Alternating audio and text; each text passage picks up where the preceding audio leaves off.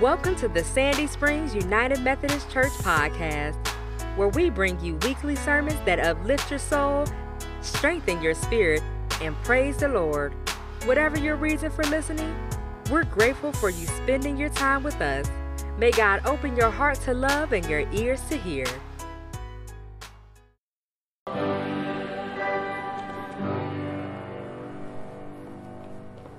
Please remain standing for the reading of the gospel. Today's gospel lesson comes from Matthew's gospel, the 22nd chapter, verses 34 through 40. When the Pharisees heard that they had silenced the Sadducees, they gathered together, and one of them, a lawyer, asked him a question to test him. "Teacher, which commandment in the law is the greatest?" He said to him, "You shall love the Lord your God with all your heart, and with all your soul, and with all your mind. This is the greatest and first commandment. And a second is like it. You shall love your neighbor as yourself. On these two commandments hang all the law and the prophets." The word of God for the people of God. Thanks be to God. You may be seated. I have known Ron Greer for 10 years. He has been in pastoral counseling ministry for more years than that. But Ron is a friend, a colleague, and as a young minister, when I worked with him, he was a resource that I could bounce my ideas off or take my frustrations to, and his advice was sound and true, and it was about loving and serving others. His latest book, The Path of Compassion, Living with Heart, Soul, and Mind, is very appropriate for a world which is very divided. So I'm grateful that Ron is here to offer us his wisdom and to offer us a sermon this morning. And I'll shamelessly plug Ron, so he doesn't have to do it himself. If you would like to purchase Ron's newest book, you'll find copies available in the narthex, but know that all proceeds from the book sales go to support the Uzima water filters, which we supported a couple Lents ago through our Lenten offering. The water filters that are being used in Africa and in Puerto Rico have reduced waterborne illnesses by 98% in the 5 or 6 years that they've been in service there. So the proceeds go to a good place, but I'm grateful for Ron and his witness and his sharing with us this morning. So please welcome Ron Greer.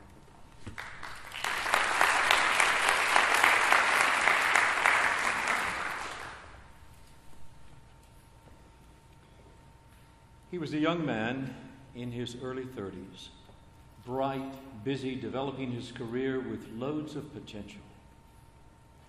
And his grandmother was dying. She had fought the good fight with cancer through a long and difficult struggle. And her grandson was flying to Virginia to see her.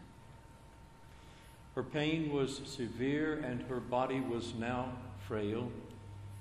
She had always been a woman of independence and dignity, but this new reality, with its dependency and indignities, was humbling, if not at times humiliating. Bone cancer made walking impossible. She was now reliant on kind hearts and strong arms. Her grandson, her joys in life had been wide, but now they were narrowed to a precious few, and this grandson was one of those few that remained. And now he stepped into her doorway. She squealed with delight, and they spent the afternoon talking and laughing and retelling their stories. The next morning, she would be going for radiation to help reduce the pain. It would be her final moments in the sunlight. An attendant pushed her wheelchair out to the curb. She would need help those few steps from the curb to the car. And so her grandson came up to her, and he gently wrapped his arms around her. He lifted her in the air, and a gleam came in his eye. And he said, "Gran, pretend we're dancing." Compassion springs from that Christ-like place within every human heart. Compassion is to lift others up out of their isolation and into relationship, out of the loneliness of any of life's struggles and into caring connection. Compassion is to reach down, lift others up, and invite them to dance. As Thomas said, we live in a time of divisiveness, distrust, and disrespect. We sadly live in a world that rather criticize than connect, and had rather judge than come to understand each other. And like you, I wish there was something, anything I could do to change it. And I have decided that there is. I can begin with me. I can begin with developing a heart of compassion as fully and completely as I can achieve. Now, that idea is hardly new. Centuries and centuries ago, Rumi said, when I was clever, I sought to change the world. Now that I'm wise, I'm changing myself. Or in the past century, Gandhi spoke the now famous words, be the change you want to see in the world. Developing hearts of compassion. Will you join me? This invitation to a life of caring is exactly what Jesus invited us to do. A lawyer, we are told, approached Jesus with the question, we know the story. Master, which is the greatest commandment of the law? Jesus said, love the Lord your God with all your heart, with all your soul, with all your mind. It was straight out of the Jewish Shema that they repeated each Sabbath at worship each week. The crowd was nodding in agreement. That is the first and greatest commandment. The crowd continued to nod. And the second is like it. And the nodding stopped. What second is like it? What second is there to be like it? Jesus continued, love your neighbor as you love yourself. Two great commandments, now forever intertwined. Two tenets of the faith, now forever connected. Love of God with love of neighbor. One from Deuteronomy, the other from Leviticus. Love of God as love of neighbor. Love of neighbor is an expression of our love of God. Love of neighbor is the voice, the language with which we speak to God of our love. And then Jesus added his grand finale. On these two commandments hang all the law and the prophets. Everything. Everything.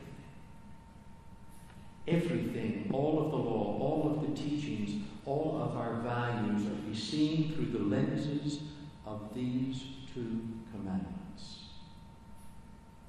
Or as Paul was later to write, the only thing that matters. Did you hear that? The only thing that matters. And I think Paul is already reminding us that we're making it far too complicated. The only thing that matters is love. It is his faith expressing itself through love. Compassion. There's moments of compassion or sacred, sacramental moments. Jesus said, when you've done it to one of the least, you've done it to me.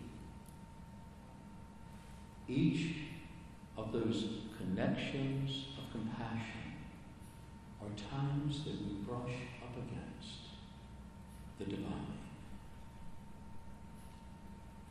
To me, there are 4 expressions of a Christian heart that truly cares. Let me share them with you. There's sympathy, empathy, compassion, and loving kindness. Each are important. Each are related to each other, but they're different. And each build on the other. First, sympathy. Sympathy is to be with another. The key word for sympathy is presence. Sympathy is very similar in meaning with its linguistic cousin, empathy, but there's an important difference. Both of the two words have as their root pathos, which of course is Greek for suffering. But the first syllable in sympathy is sim. Now this is riveting stuff, isn't it? My gosh, Thomas, we got up and got dressed on a Sunday morning to hear about the etymology of Greek words. Stay with me, it'll pick up in a minute. Sympathy, pathos, sim, with. Sympathy is to be with. And pathos means suffering, remember. Sympathy is to be with one in their suffering. Sympathy is to do it together. Sympathy, presence. There's no greater gift for those who are in pain that we can offer than the gift of ourselves to be fully present. Remember when you were there? Perhaps it was at a funeral home. Remember when you were standing in the receiving line and all of those came by to speak to you and bring their support? Remember? One thing I can all but guarantee, you do not remember a single word any of them said. But what you remember were their faces and their embraces. Now, they said something, they spoke, but they didn't have to, because their presence had already brought you the gift, the blessing of grace. Sympathy is where caring begins to be supportively, meaningfully present. I read once of a group of senators, United States senators, who were studying poverty in the United States. And they were going on a tour of the Mississippi Delta, and they were talking with sharecropper families. One of the senators went up to one of these men who was a sharecropper, very, very poor. And his daughter was playing in the dirt in their front yard. And the senator said to this man, he asked him, what do you do when your daughter there is still hungry and there's nothing left to feed her? And he said, I tell her that there's nothing left. I try to be as calm as I can when I say it, and I assure her that tomorrow will come, and with it, more food. And then this very wise man added, and then I hold the little one tight, and she feeds off that. You know, the closeness. In countless ways, with countless hungers in life, we do feed off that.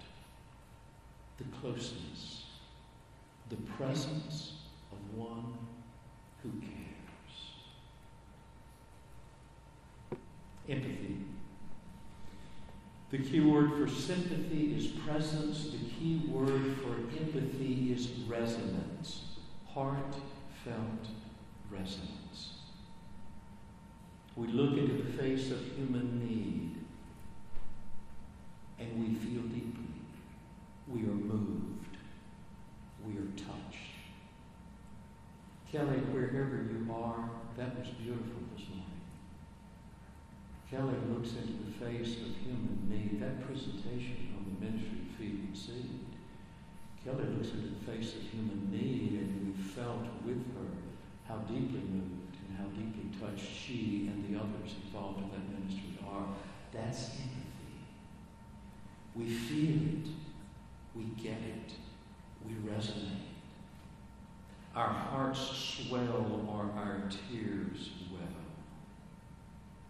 Again, the word origins are important to illuminate the meaning. The body of each word is pathos, meaning suffering, of sympathy and empathy. But the sim in sympathy is with. The M in empathy is in. We are in it together. We resonate with them. Empathy in suffering together. They are not alone. Sympathy is to be with them in their suffering.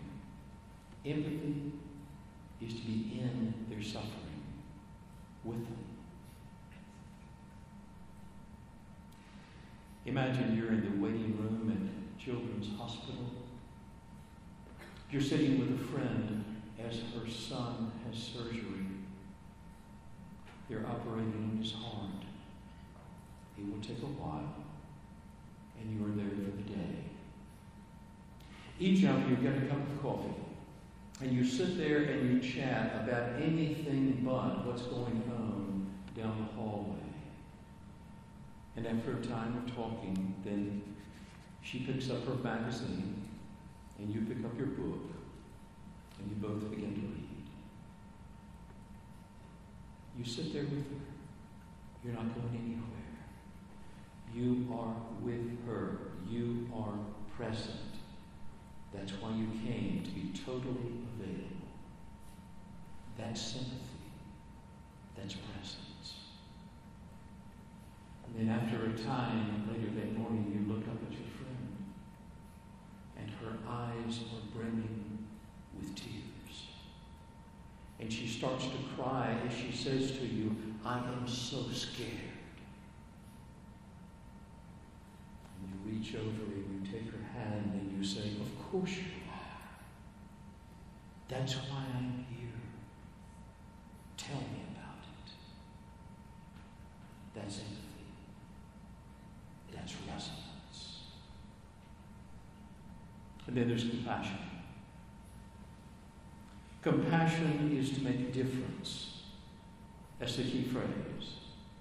The key for sympathy is presence. For empathy is resonance. For compassion, it is to make a difference. Compassion contains each of the components of sympathy and empathy, and then it builds on them. It picks up where they leave off. Sympathy and empathy are the passive components of this loving enterprise. Compassion is boots on the ground. Compassion wants to make a difference. It adds the new dimension, the desire to do something about it. The definition of compassion is the sympathetic consciousness of others' distress, together with a desire to alleviate it. That's one definition. Another definition is the feed and seed ministry at Sandy Springs United Methodist Church. Another definition is the buddy backpack. Another is family promise. Another is little house. These are each how Sandy Springs beautifully defines compassion.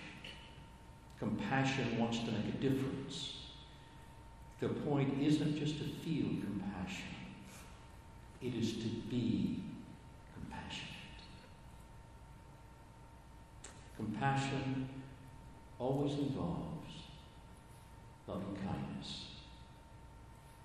Simply put, loving kindness means we not only want our neighbor to be free of pain and distress, but we want for them to lead lives of meaning and joy. It points to a generosity of spirit in which we want the most fulfilled lives for those around us. Arthur Frederick Buechner put it this way. He said, it is the knowledge that there can never be, really be, any peace and joy for me until there is finally peace and joy for you too. If you ever want to see loving kindness in action, just go with my wife, Karen, anywhere. Target, Publix, you name it. She brings a light and a grace wherever she goes. Loving kindness. She goes to her oncologist for an infusion, and every staff member with whom she comes in contact is infused with the grace of her loving kindness. And if compassionate, loving kindness isn't at the center of our theology and of our living, then we have missed the relational starting point of our faith. Love of God, love of neighbor. Everything hangs on these two commandments. I have a friend, his name is John. John lives in South Carolina. He is a physician who is retired from his medical practice and now consults with hospitals in the region. John was at one of these hospitals, and an attending physician asked him if he would join both himself and his residents for rounds one morning. They all walked into the room of a woman who had a very aggressive form of cancer. They went in and they do what attending physicians and residents do. They stood around her bed, and the attending described her prognosis, the diagnosis, the prognosis, the upcoming treatment, and then they had their back and forth with questions. This poor woman sitting in that line in that bed, she was as nervous as I would have been. She felt so terribly exposed. She was fidgeting. She was wringing her sheets. Finally, they were about to leave, and before they did, the physician turned to my friend John. He said, "John, would you like to add anything before we go?" John walked over to this lady's bedside, and he said, "Christina, you have got the busiest hands I've ever seen. May I hold them?" And there, in front of God and everybody, this doctor she had never laid eyes on before reached over, sat down on her bedside, and reached over and held her hands. And there they talked like two old friends, as if nobody else was in the room. They talked about her cancer, they talked about her treatment, they playfully talked about her upcoming wig, they even talked about where she went to church. They finished that conversation, and John patted her hand, said goodbye, and they all left. The next day, her attending physician was back in the room to see her with discharge instructions. And he said, "I hope everyone has treated you well during your stay here." She assured him that they had. And she said, "And you know that doctor who came with you yesterday? The one who held my hands? After that visit, I knew I was going to be able to deal with this." As John was later to add, she wasn't healed, but she was made whole. In your love and compassion with those that you meet, you too, in your own way, will take their hands. And though their struggles will not disappear, by your loving kindness, their hearts will be touched. And by the grace of God, they will be made whole. Amen. Let's stand and sing our closing hymn, hymn 572. Let's stand and sing together.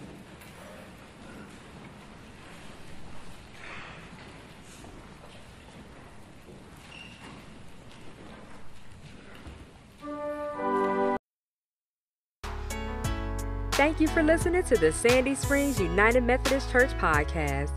We hope that you have found our podcast helpful and hope to be in ministry not only to you, but with you. For more information about Sandy Springs United Methodist Church, please visit www.ssumc.org. Until next time, may God bless you.